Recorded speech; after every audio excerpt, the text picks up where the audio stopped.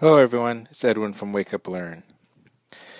Happy Sunday, happy Easter, happy Resurrection Day. Hope all is going well. Hello everyone. In our next episode, we're going to talk about a man in Bakersfield, California who built a real life-size WALL-E. Now these videos always inspired me kind of growing up where someone built something from a movie and actually built a real working model of it. That's often what inspired me. I remember watching movies like Lost in Space reruns as a kid and trying to build a robot B9. So in this case, a man always built R2-D2s, and this time he's trying to built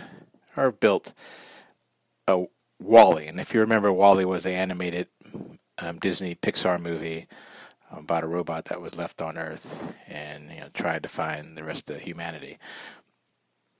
And it's a real cute story, and there's been lots of toys and small robots, but the interesting part about this is this man who lives on a farm built a life-size one just by studying the movies and the Blu-rays and made all the homemade parts.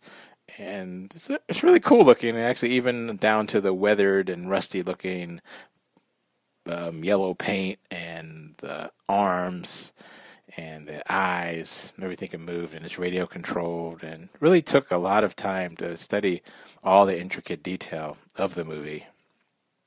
And even talked to the people at Disney Pixar, and they said, wow, that's a pretty good job, because even when you're watching movies on a CGI type movie, the animation, they can take lots of liberties since they didn't have to really actually build it. So to see someone build that, it's really fun to watch. And we've posted a copy of the video where he's being interviewed and showing a demo at wakeuplearn.com/inspirational.